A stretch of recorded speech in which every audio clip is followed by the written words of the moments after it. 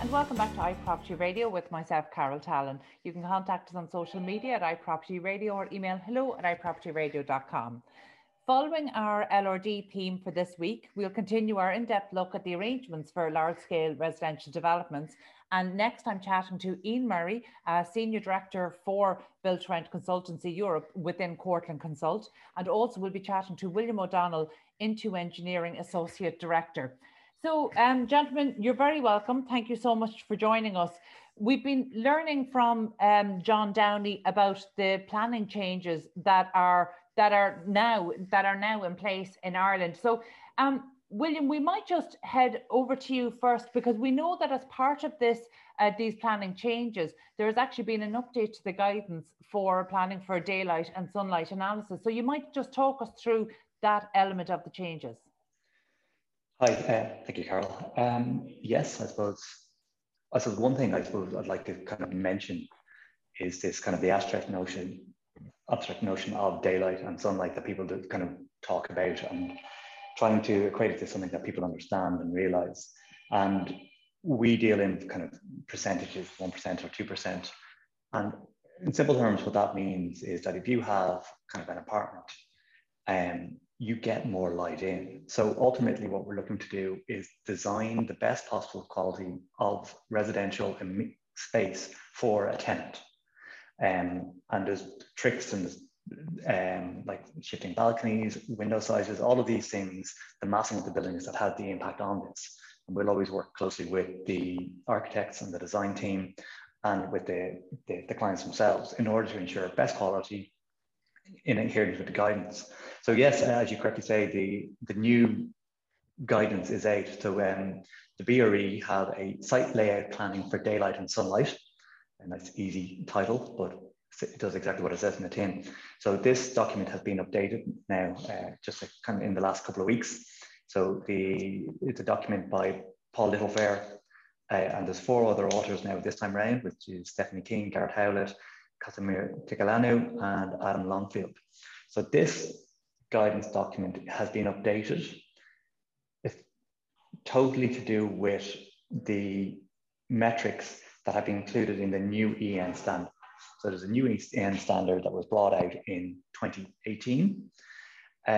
So the issue that the daylight industry, for lack of a better word, and the designers have had with daylight over the last number of years is the fact that there was a JOR on Atlantic Diamond, which set the cat among the pigeons, and then there was a legal interpretation of technical standards that went so far.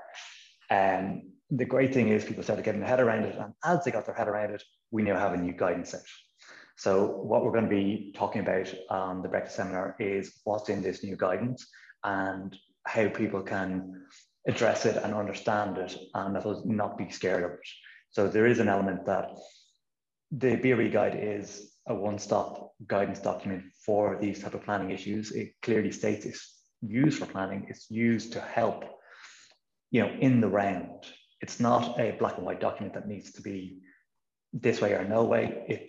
There's other mitigating measures that are in all developments, and these need to be considered.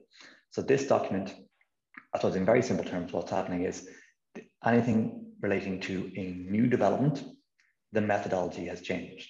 Instead of using what's called average daylight factor and ADF, as people would have got very used to now and understanding, it has now moved to the EN standard, where there are 2 options: is either median daylight factor or spatial daylight autonomy. So again, more acronyms, more complicated terminology that people are going to go, what does this mean? Why do I care? Why do I care? Because, ultimately, hopefully we'll have better quality of developments. And that's what most of the county councils are always pushing for. They're not being overly stringent saying we want, 100% of the units to achieve compliance. They're saying, hey, 95% plus would be a really good target, especially if you're on a greenfield site and the only thing that impacts your own daylight is your own building.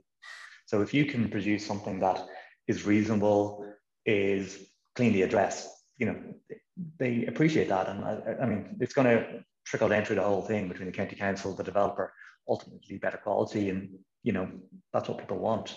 William, you touched on something, and sorry, and I don't want to cut across you there, but you touched on something that is really symptomatic of changes in our planning regime over the past decade and a half, and that is as soon as the developers and the design teams and those working within it get their head around it, now there's a new methodology in place. How is that going to impact the plans that maybe developers and their design teams are currently working on? The guidance came out in 2018. So actually it came out at the same time as the apartment guidelines. I suppose the BRE guide had been slated for update since about October last year. There was a draft going around last year that Dr. Littlefare had sent out, and people had comments back on it. So this was really telegraphed in way in advance. So we all knew this was coming. So for the last maybe 6, maybe 8 months, we have been assessing majority of schemes under both metrics, the ADF and the new coming in spatial daylight autonomy. So I would hope and assume that any of the daylight consultants that I would know, they've all been doing the same thing. They've known this was coming. They've been kind of belt and bracing approach to their developments in order to ensure, good compliance or reasonable compliance with both. Now, I suppose very fundamentally, it's very important to point out that there's not a massive fundamental difference between the two of them. So in essence, what's good for the goose is good for the gander. So what was good for one is going to be good for the other. It's about getting daylight into space. There are some nuances. So the previous metric was based on average daylight. So for an average, you can have a very high value and a very low value, and you hit your average. But for median value is that 50% of the space has to achieve a certain value. So you can't have a very high spot and a very dark spot, because you actually won't hit your median. So ultimately what that's looking to do is make it better again and say that you have more light within your space, more uniformity. You just don't have this very bright hot spot at the top of your room. Okay. It's a more quality. William, as an expert in this area, is this another box ticking exercise, or will this actually make developments better for those within it? Personally, I lived in a north-facing unit with a balcony above my KLD for 10 years and moved into a house with sunlight.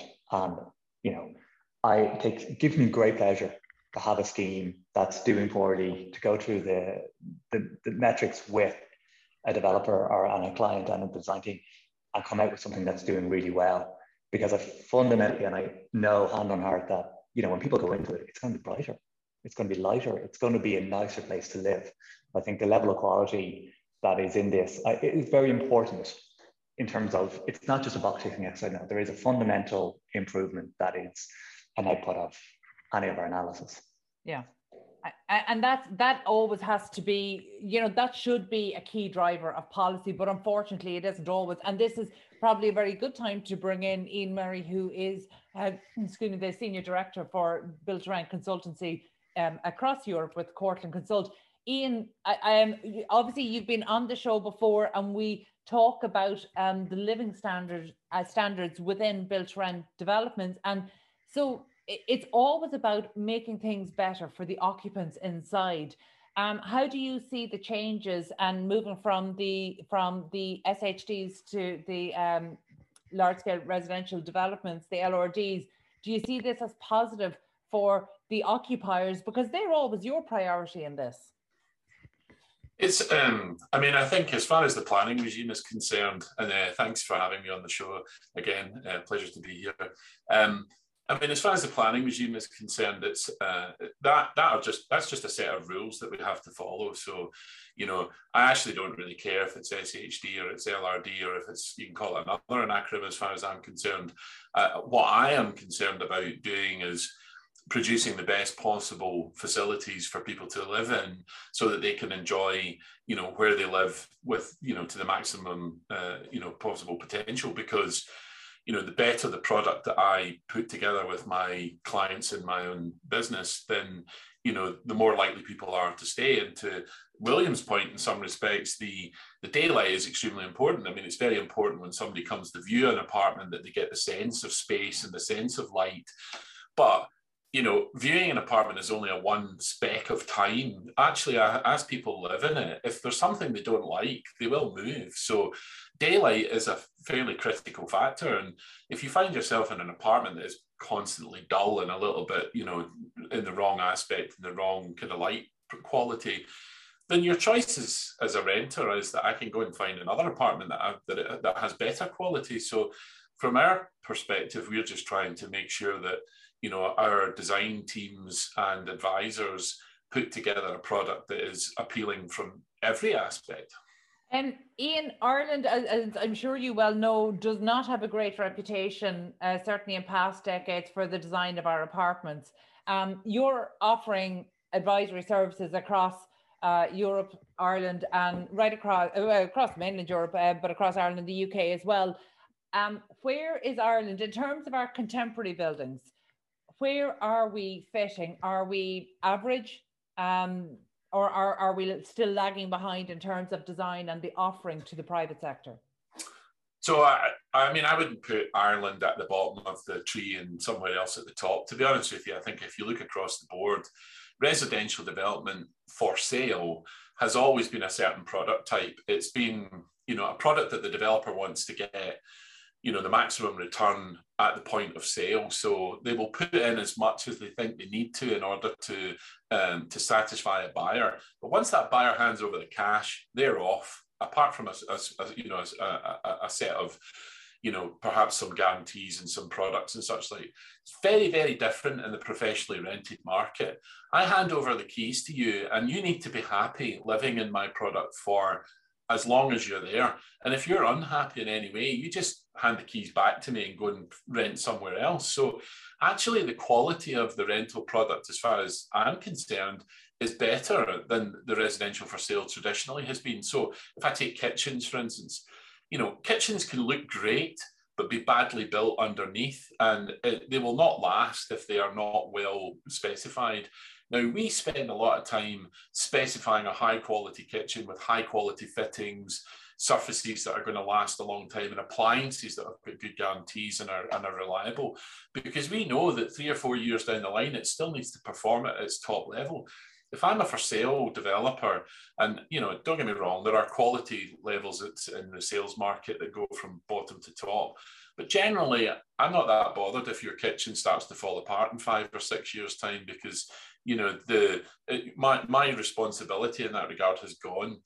In rental, my responsibility for the performance of the entire product, from the moment you walk in the front door, go up the lift into your apartment, into the amenity spaces, I have the responsibility all the time, and the ownership remains within one ownership. So you have a single landlord to interface with. So your communications are, you can come directly to me and complain to me, and if I don't fix it or sort it, then you will be, you know, unhappy and move on.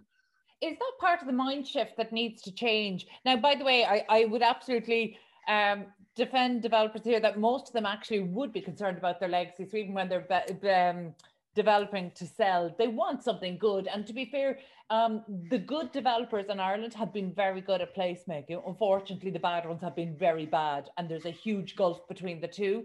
But it is important to say that actually, historically, and we call them developers, but actually historically local home builders in Ireland were very good at placemaking and thinking about it. But I accept you're absolutely right. There's a mind shift change that needs to change across the development community when they're thinking about the life cycle of a project. But that comes back to, again, not offering something at the point of sale, but knowing that you're going to be maintaining it throughout. And that does come down to keeping the tenants happy.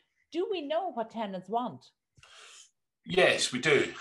So I think if you'd asked me that question maybe 7 or 8 years ago, we'd be guessing, because in the European market, there wasn't a particularly mature rental market under single ownership, as what we would call multifamily PRS, built to rent. It goes under several nom de plumes.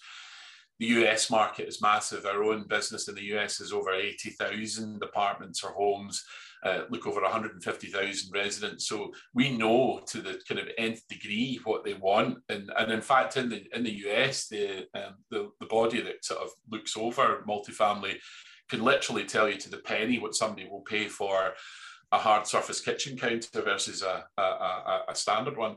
Now, we now have evidence within the markets in Europe, particularly in the UK and emerging in Ireland, of what renters are actually saying that they do like and what they want. Now, there's a business in the UK called HomeViews. It takes analysis and surveys of all of its renters anonymously. It then produces a report that gives an actual critical factor and measurement of what it is that people are looking for, right from the amenities, the events, the interactions and communications, and ESG. Then does that mean, am I asking the wrong question? Is it not a case of what tenants want then? Is it a case of understanding what they're willing to pay for? So I think there is this conception that what you do is you just create a long list and you put an extra price against everything on the list, which I think is a misconception. I mean, when we talk about disrupting the rental market, we're disrupting it from a PRS market, which is basically a buy-to-let landlord market. So an absent landlord rented to you through an estate agent, and if something goes wrong, there's a convoluted communications process. Build-to-rent, professionally managed build-to-rent is very different from that. Now, we have a whole set of things that we measure, and I think at the end of the day, amenity is one of them. There are fast broadband speed, telecommunications, app-based communications, keyless door entry systems. The list is long and endless. And the quality of developments is that I would say, as a vanilla standard, all build-to-rent has at least most of this stuff baked in. Where it differentiates itself massively is in the customer service provision. And that is really where the build-to-rent sector is focused. I mean, there is a bit of a misconception that it's all about the capital expenditure and the build cost and the rental income. People do not continue to rent at the levels that you ask them to if they are not satisfied that the services and the communication and the customer service they receive is at the top level. And that's a really great point, because as a renter, you're in a position to be much more responsive than 100%. A new homeowner that's signed into a 25 or 30-year mortgage. So Ian, you will be speaking at this LRD seminar that's taking place this Thursday in Dublin. It's an early morning one, and we'll certainly put a link to the Eventbrite page on our website. What's the most important thing? What's the most important message you have for developers and their design team? Well, I mean, at the end of the day, we're really just interested in producing a phenomenal product that we can, people will want to rent, and that they will pay the appropriate rent level for the market, and that we can own and operate at, the most optimum level. And these are a very sort of key balancing equations. It's not just about capital expenditure. It's not just about operating costs, and it's not just about life cycle. It's a blend of all three. So we are really going to be talking about how best to blend all three to make sure that you get the best product.